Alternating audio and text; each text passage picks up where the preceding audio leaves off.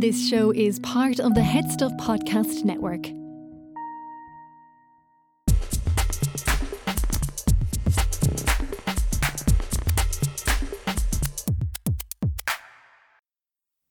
Hiya, I'm Jan Brereton and welcome to this episode of Everybody is a Poem. It's a podcast exploring all of life's ups and downs, successes and failures, and everything in between. I'll read a poem to my guest and, well, sure, it'll kind of start from there. They're unfiltered conversations, so there's lots of swearing. And before I get on with the chat, don't forget you can support me further by subscribing to Head Stuff Plus, where you'll get exclusive access to Behind the Lines.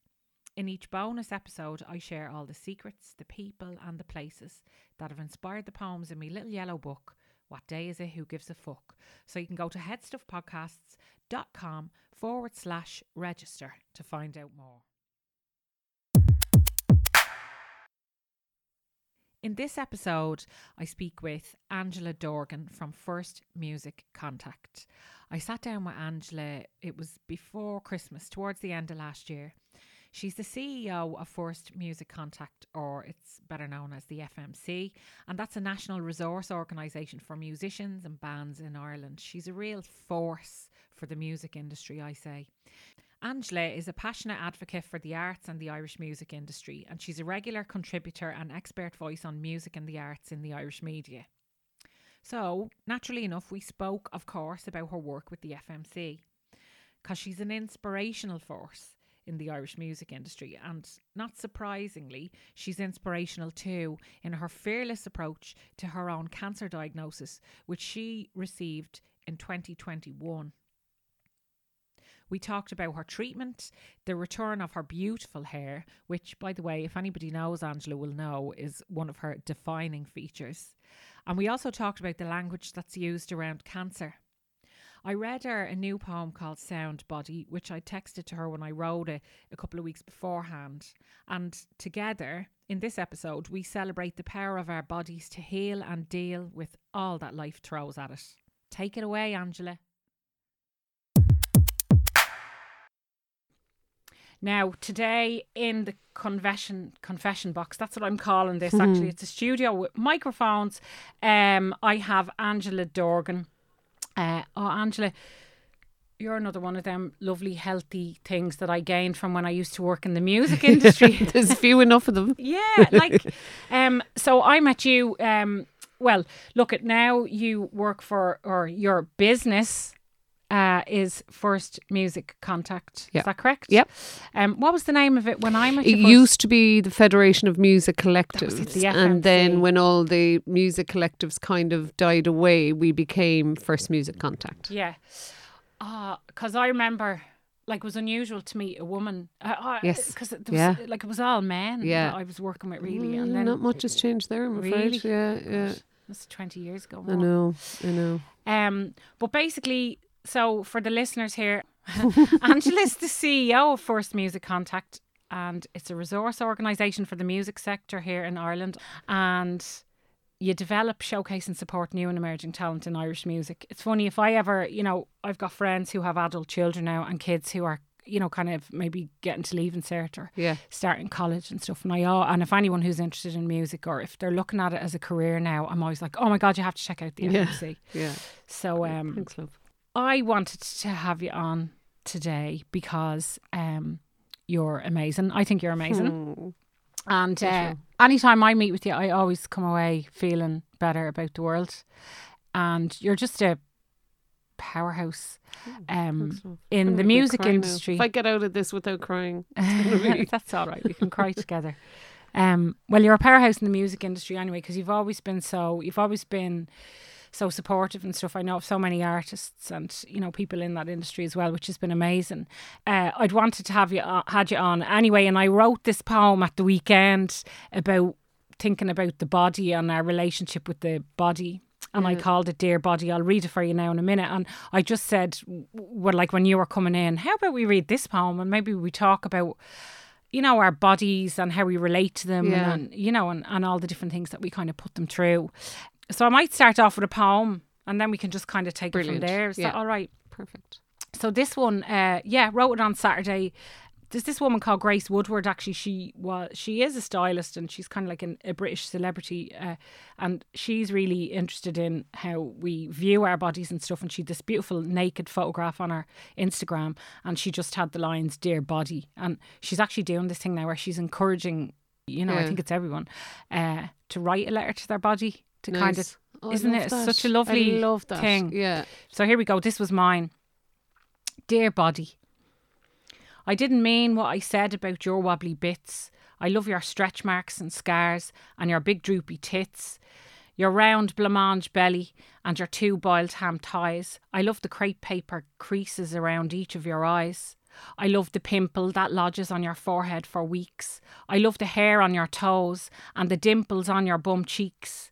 And though sometimes I wish that your legs were longer, I'm you, you are me, and together we're stronger. You hold me, you host me, you move me around. My body, my gift. Dear body, your sound. Oh, I love it. I actually love it so much. It's gorgeous. I love all your stuff. And like when...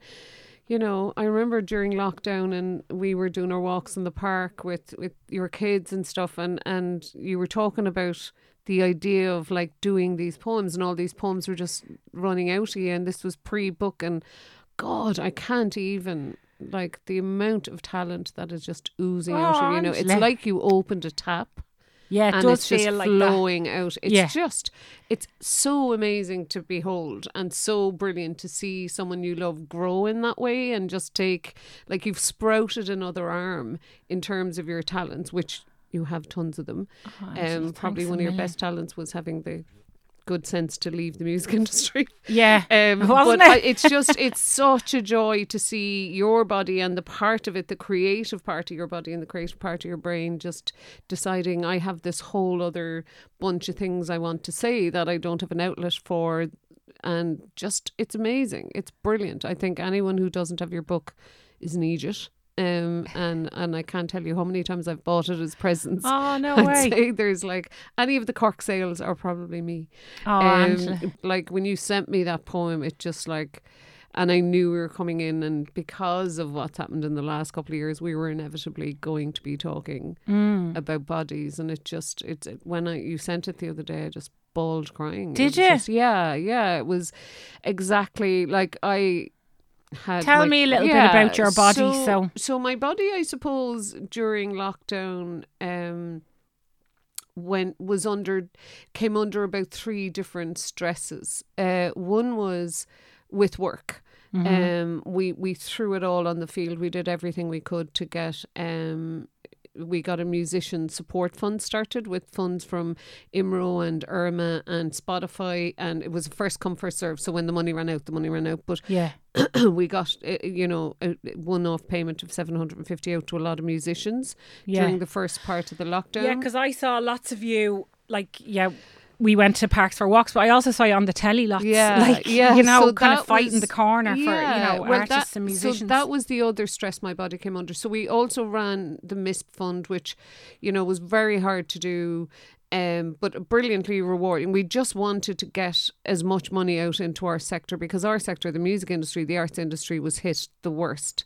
And the third stress then was, I literally, at the time, I was chair of the National Campaign for the Arts when COVID happened. And pre-COVID, I was on it for 2 years. It was once a month meeting. It was doing you put a lot of work in towards the kind of pre-budget submission and making sure you were having conversations with government, those in government and those in opposition, to fight the corner for arts funding and delivering supports for artists, arts workers and arts organisations. And then COVID happened, and we were every night, we were just this team of amazing people. There were 8 of us, and then we became 9. And I just don't think I've ever worked with such a phenomenal bunch of people who every single person on that committee, voluntary committee, took on a second job for the whole of lockdown. And that was the other pressure on my body. And then the next pressure came under was, I was very shocked to discover last May a lump, and went and got it tested and was diagnosed with triple positive breast cancer last May. So then did 12 weeks of chemo, 5 weeks of radio, and a year of her Herceptin shots, which just finished in July. So a wallop from left field and a curveball of all curveballs. I literally, when we were doing our walks in the park, I would run up and run back. You know, I was running. We were getting in the sea, myself and my gabers, and you know, doing all the right stuff during lockdown. So to get that on the way out of, we're still in COVID actually, but so that was a shock. So my body's been through a lot over the last 3 years, and I've been just so impressed with how brilliant she's been and how sound. Like, that's the thing that really hit me was the final word of your poem, the sound bit, that it was like, how sound is she, that I got through it. My body was so brilliant all through chemo. I would have chemo on a Wednesday, and then I'd have acupuncture on a Thursday, and balance it out, and then get in the sea on Friday, and I'd drop back to a 3-day week. And I did, because all of that stuff around getting more funding for the arts and getting a basic income for artists trial over the line, we were right in the middle of that, and it was just amazing to have a focus like that. And I suppose it gave me a chance as well to look back and go, I've asked a lot of my body and gave her very little back. You know, I work a lot. I used to, I gave up smoking about 10 years ago, but I work in a very social context. So, you know, be going out and drinking. Lockdown, so I wasn't, even though I had started to run and I walk everywhere and I'm healthy enough with, you know, the way I live, I wasn't being very sound to my body for a while, and especially in the run up to the diagnosis, would have been pushing my body to the limit. I would have been working 16, 17-hour days. You are the FMC, like, to me, you know what I mean? And when I think of you, I think of your gorgeous hair, and I think of the music industry. I've always associated your role that you have with you. Do you know what I mean? And obviously it is me. You're so much more than that. Yeah. So I'm not surprised, you know, when you're saying 16-hour days and stuff. I'm not surprised at all. Yeah. You know, during that, like the minute I got my diagnosis, you start to look into, okay, what causes cancer, and what I was very interested in, the kind of metaphysical part of, you know, what I think the body is a balancing act, and if you're sick, you're at dis-ease somewhere in your body, whether that's, you know, your body is at dis-ease with your organs, or that you're putting over stress on one organ by something else you're doing, and you're causing an unbalance. That is your body in dis-ease. And it's Louise Hay has a brilliant kind of glossary, Louise Hay book, that is a brilliant glossary of the emotional connections to different things. And the emotional connection to trauma, and specifically breast cancer, or to the emotional connection to cancer, and specifically breast cancer, can be stress or childhood trauma. And I just found that very interesting. I lost my mum when I was 5 and lost my dad when I was 13. And I was like, God, is this my body just exercising this trauma into a lump to a really accessible place where I could get it taken out relatively easy? I had it was an incredibly positive experience, all the treatment. It wasn't fun, but it was a very positive experience. The staff that I went through, the way my family and friends showed up, especially my 2 sisters, Mags and Assumpta, and, you know, and all my family, and especially all my sisters, actually, they're I think there's just a connection in especially breast cancer, but all of my friends, all of, you know, just really the way everybody turned up. I had a very positive experience of the whole thing, and I knew going into it would be the making of me, and one part of that was my attitude, and the big part of my attitude was, my body's not going to do anything here. Now that she's done the work to get this lump out, she's not going to do anything to put me in jeopardy. So what can I do to support her? So, you know, I was eating properly, and I was kept kind of running or walking up until week like 9, 8 or 9 of treatment, and then there's this amazing paddling group that paddles in dragon boats over on the dock,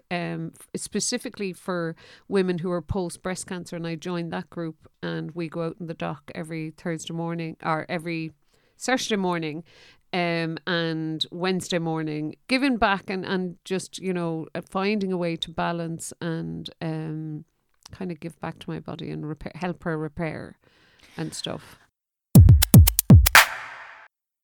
And come here, did you ever think, you know, receiving a diagnosis like that, did you ever at any stage go, well, why me? No, I didn't. No. I just saw it as a job to do, and I suppose Okay. that's the way my brain is made. I'm a real like, okay, this is a project, so I was like, right, what can the, you know, my team at work are amazing. Suzette and Cara and Lisa, just they, you know, we were all taken aback, and it was a bit of a shock, but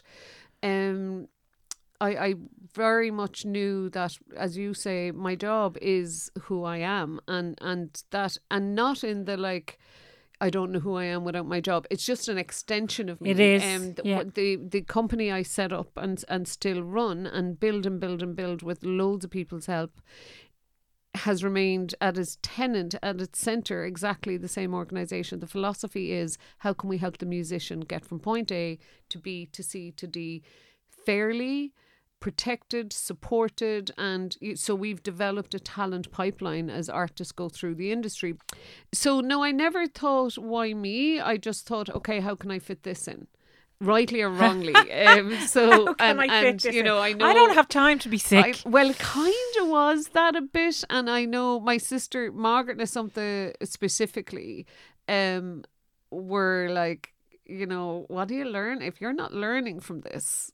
Like, because this is, you know, everything's a teaching. What do you know? So I suppose on a level it's about learning that your body is a balancing act, so your life should be a balancing act. And I've learned loads about the physiology of my body. But, you know, when I think, like, my headspace now is, as it does often, and I talk to the ladies in the Pluribel group a lot, your life becomes pre-cancer and post-cancer. Of course it does. And, you know, our friend, my friend Kathy, and you've lost your friend to cancer as well.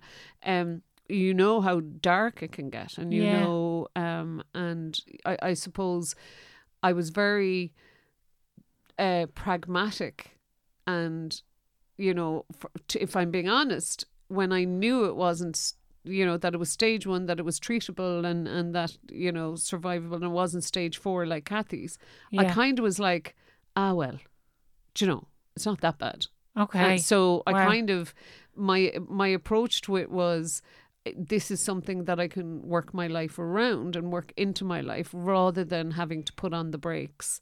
And that works for others. There was loads of women in my group who just took the year off work and, you know, and reconcentrated their lives. But I suppose the difference was, as most of them would say, they didn't particularly like the job they were doing anyway. And I love my work. And I think what I do at FMC and what I did do at NCFA is important work. It keeps me going. It feeds the body rather than taking away from it. So I do think, though, just to cut back in the hours. So so I have stepped down from NCFA now. I've done 5 years as chair, and it's in very, very good hands now. Come here, are you enjoying the show? Check out this other show on the Head Stuff Podcast Network. Hi, I'm Gerard Farrelly. And I'm Niamh Kavanagh. And we have been friends for a very long time. And we regularly solve each other's problems. And now we'd like to solve yours in our podcast, Agony Rants. It's a weekly show where we offer you unwavering support. It's true. And it's the place to go if you need a place to vent or to get thoughtful advice. It's a serious lawsuit waiting to happen. Now, Grode, there isn't a problem that can't be helped by having a comedian and a Eurovision winner dissected before your very ears.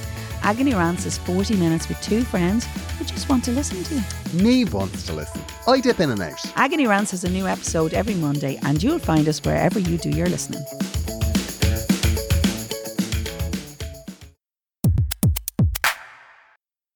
I remember the first day I went home and bawled my eyes out, because you're like, I literally stepped in. I had 2, maybe 3 close people to me who had had breast cancer, who I could talk to really about what I was about to face when the chemo came. And I remember Louise McSherry, I rang Louise and she was like, Murray mince.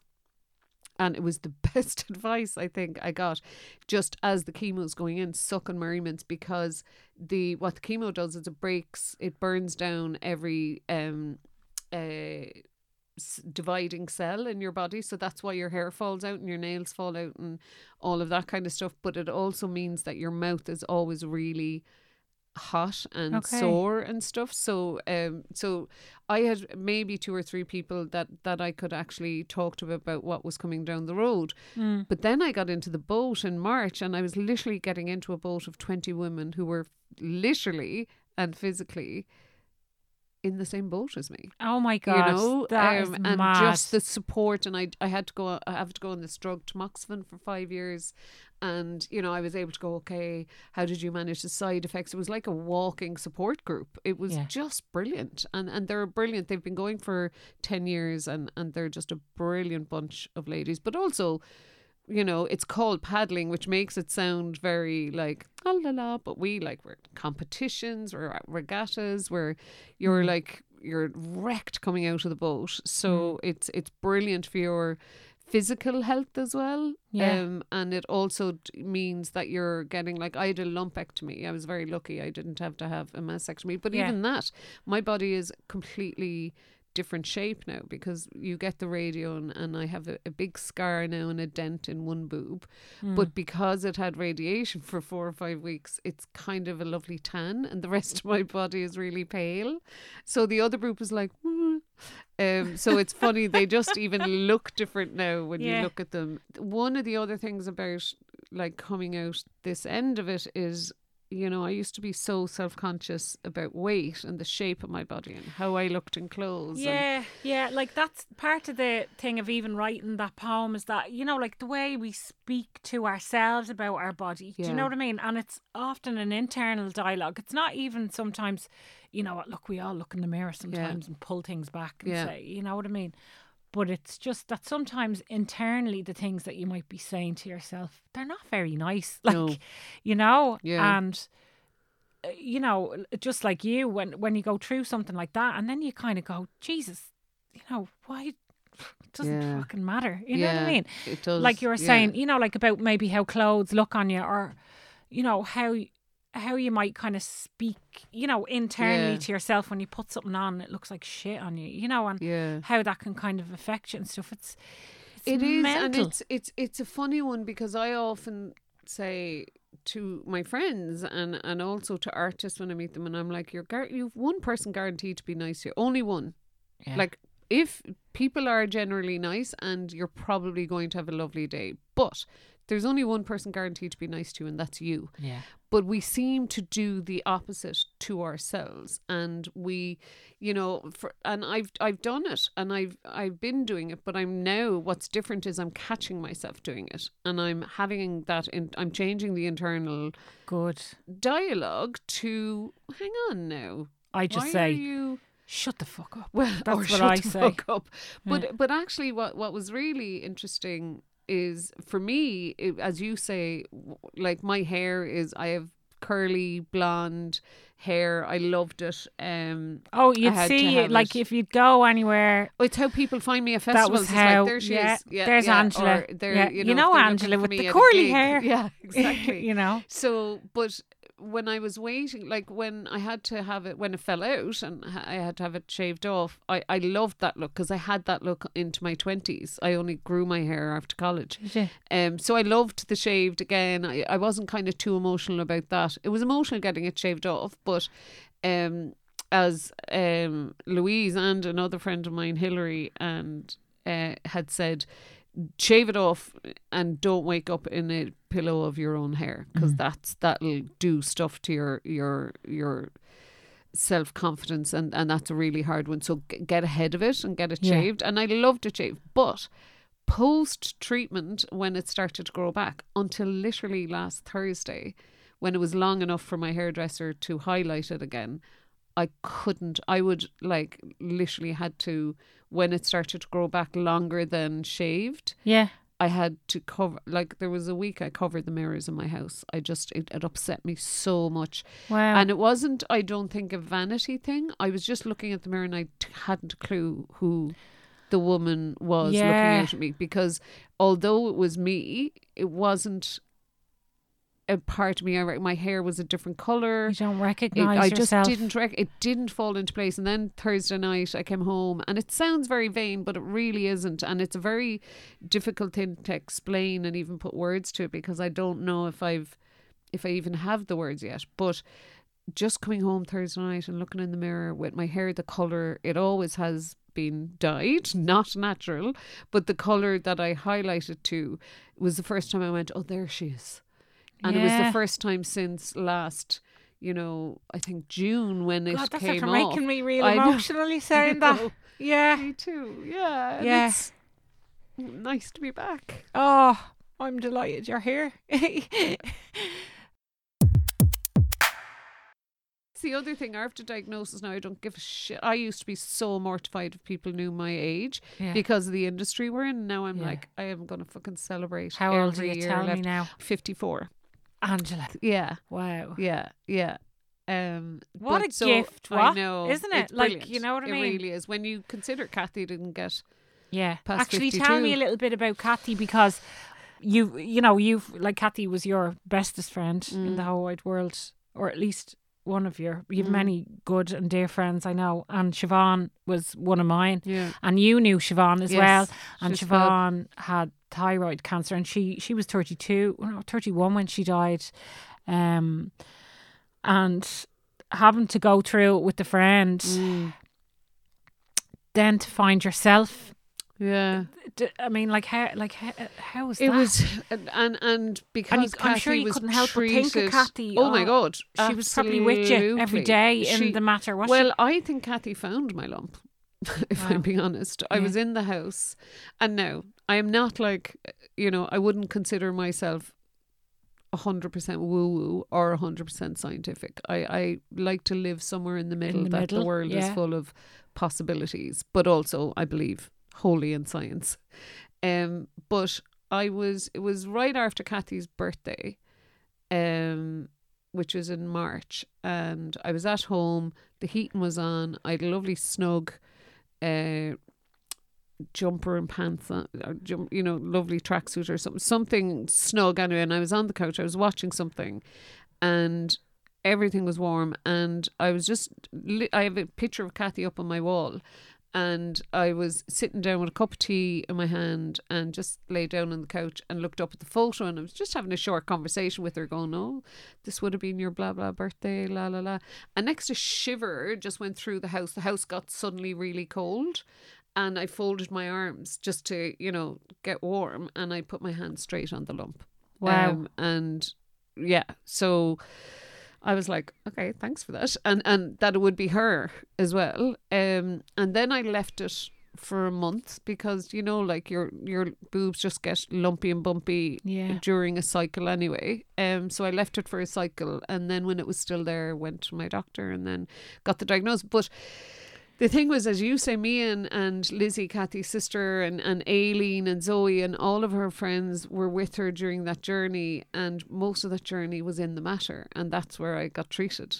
Okay. So I was literally walking the same corridors. But the minute my diagnosis was, it's stage 1, like it's triple positive, but it's stage 1.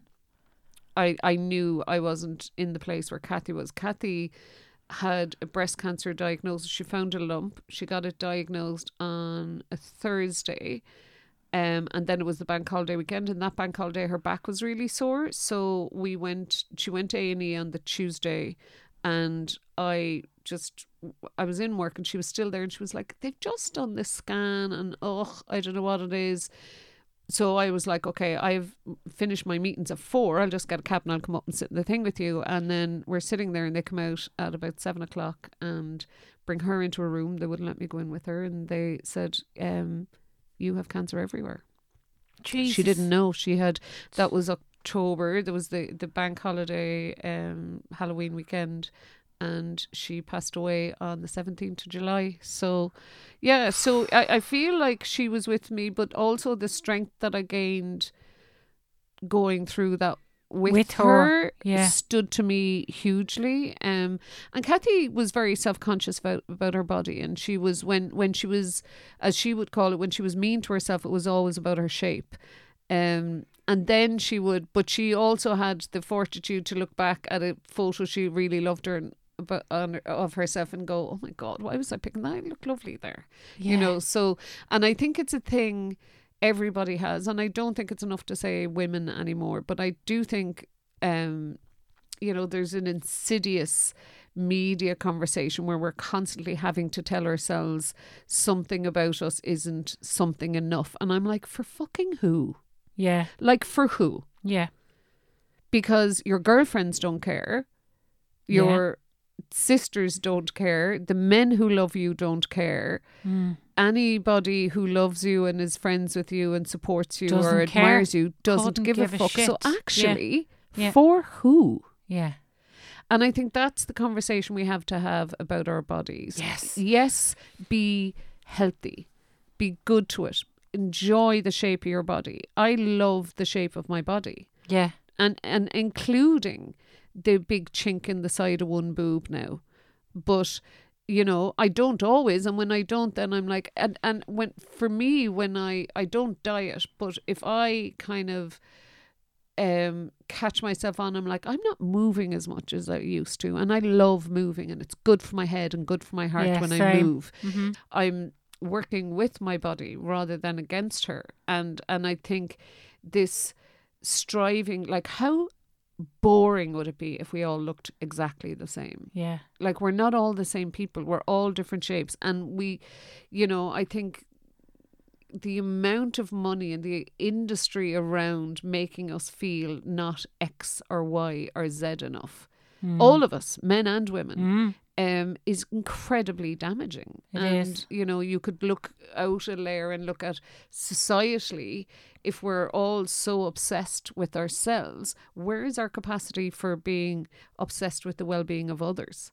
You know, if all of our time is taken on ourselves, and not the ourselves as in you should be, you know, you should be balancing everything about yourself. But if you're over obsessing about what society or what media or whatever is telling you is wrong with you, what an awful way to wake up every day. You know, the just in terms of the vibration on the planet, if we all loved ourselves a little bit more, then it would be easier to love each other. Yeah. I want to ask you as well, just about, because we were talking about it before the mics were turned on, the language that you were saying that was used around kind of having cancer. Yeah. And how you found that, just as I suppose we're talking about how we talk to our bodies and what we say about our bodies. I mean, what is said to you when you're diagnosed with cancer and the kind of language that's used around that? You were saying... Yeah. I was really uncomfortable with the cancer language, and as I'm chatting to all the Pluribel ladies, I'm finding that they kind of felt similar. I think I felt uncomfortable about the cancer language around Kathy, because the inference was that if you know you're battling cancer, so then if you lost, you failed, and like. And it used to make me cry. It was, and here we were again with the not X or Y enough. It's like, for fucking who? Like, and I remember it around Kathy, and I was like, she didn't fail at anything. She was glorious in how accepting she was at the end. But she fought with everything she had for everyone she had. And you all fought with her. So.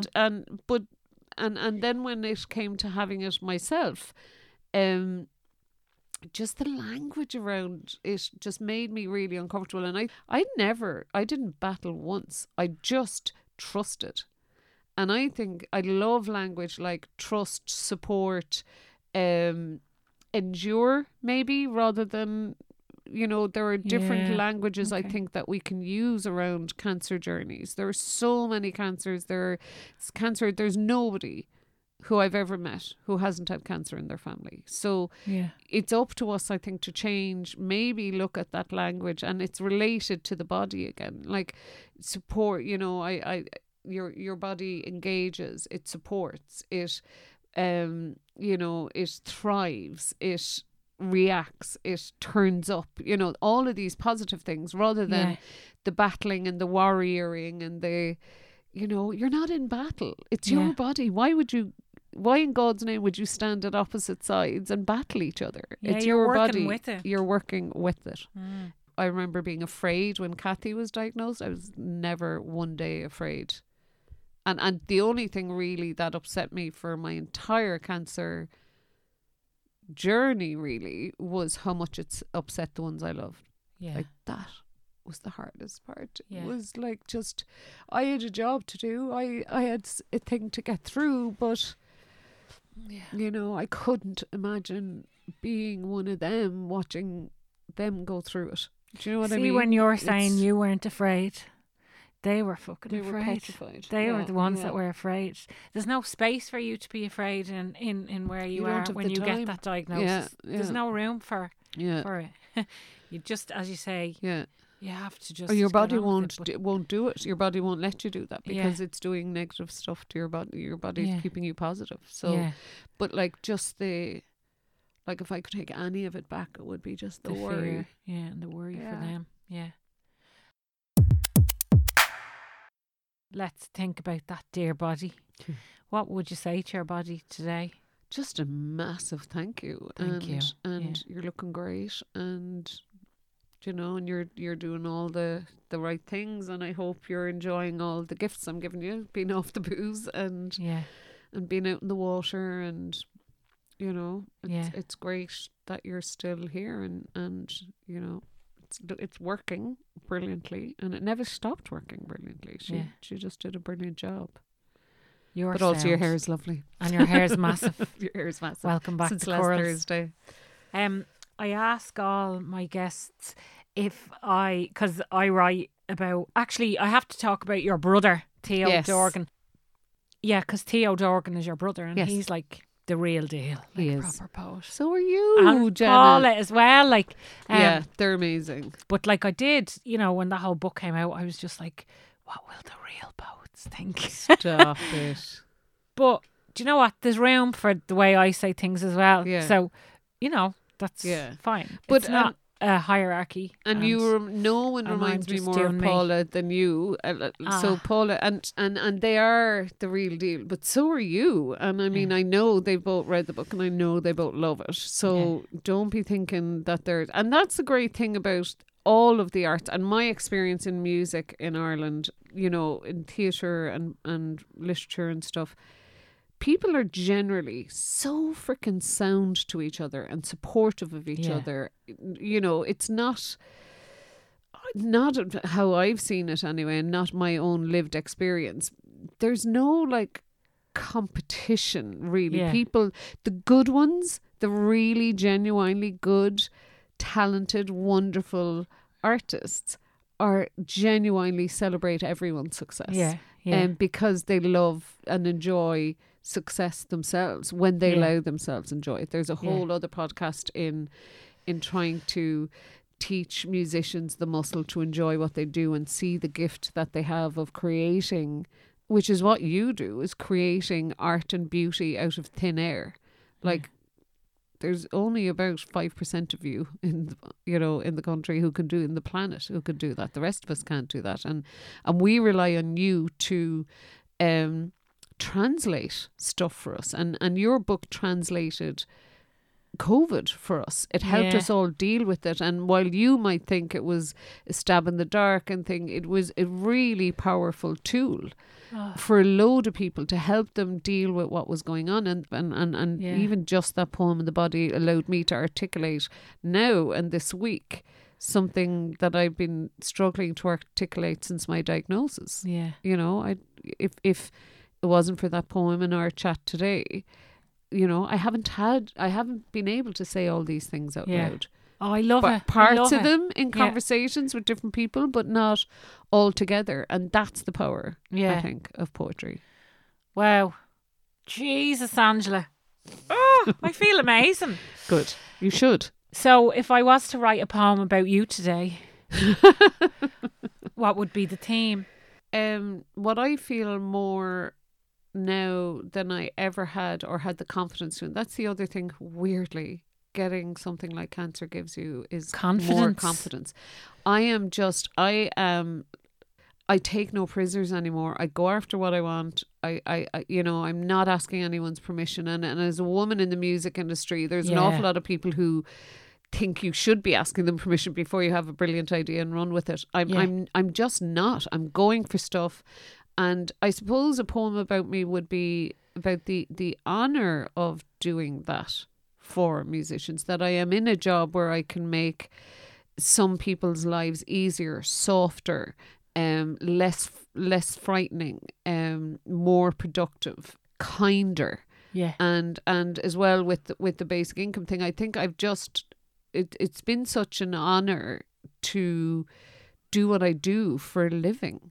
Yeah. And make a difference and leave a legacy and that's the other thing, when you get sick like that, you're like, what have I done? You know, what have I achieved in my life? Yeah. And you know, all through COVID and when it was, you know, really tough work and you were getting, you know, sometimes attacked from all sides, and you're like, I know why I'm doing this. My intention is good. Your it's intention, honourable, yeah.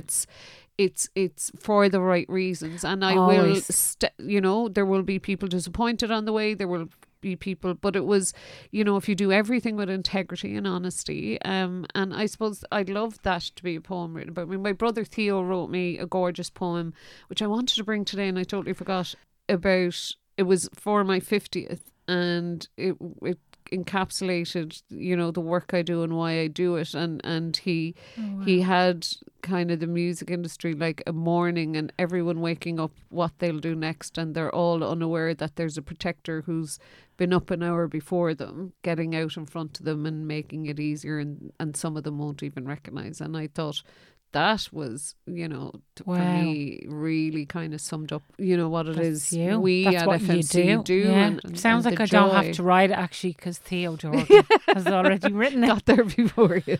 I'll leave it to him. Yeah. Oh, Angela Dorgan, thank you so much. Thank you. I love you. the bones off you. Oh my God, I love you. And thanks You're for all fab. the work that you do.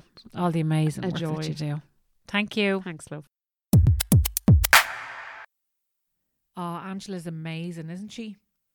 Come here, don't forget that you can get a new episode of Everybody is a Poem fortnightly, brought to you by the Head Stuff Podcast Network, and you can listen to new and previous episodes wherever you get your podcasts. Everybody is a Poem is recorded and produced here in Dublin, so it's guaranteed Irish. And I couldn't do it without the team at the podcast studios, and I wouldn't do it without you.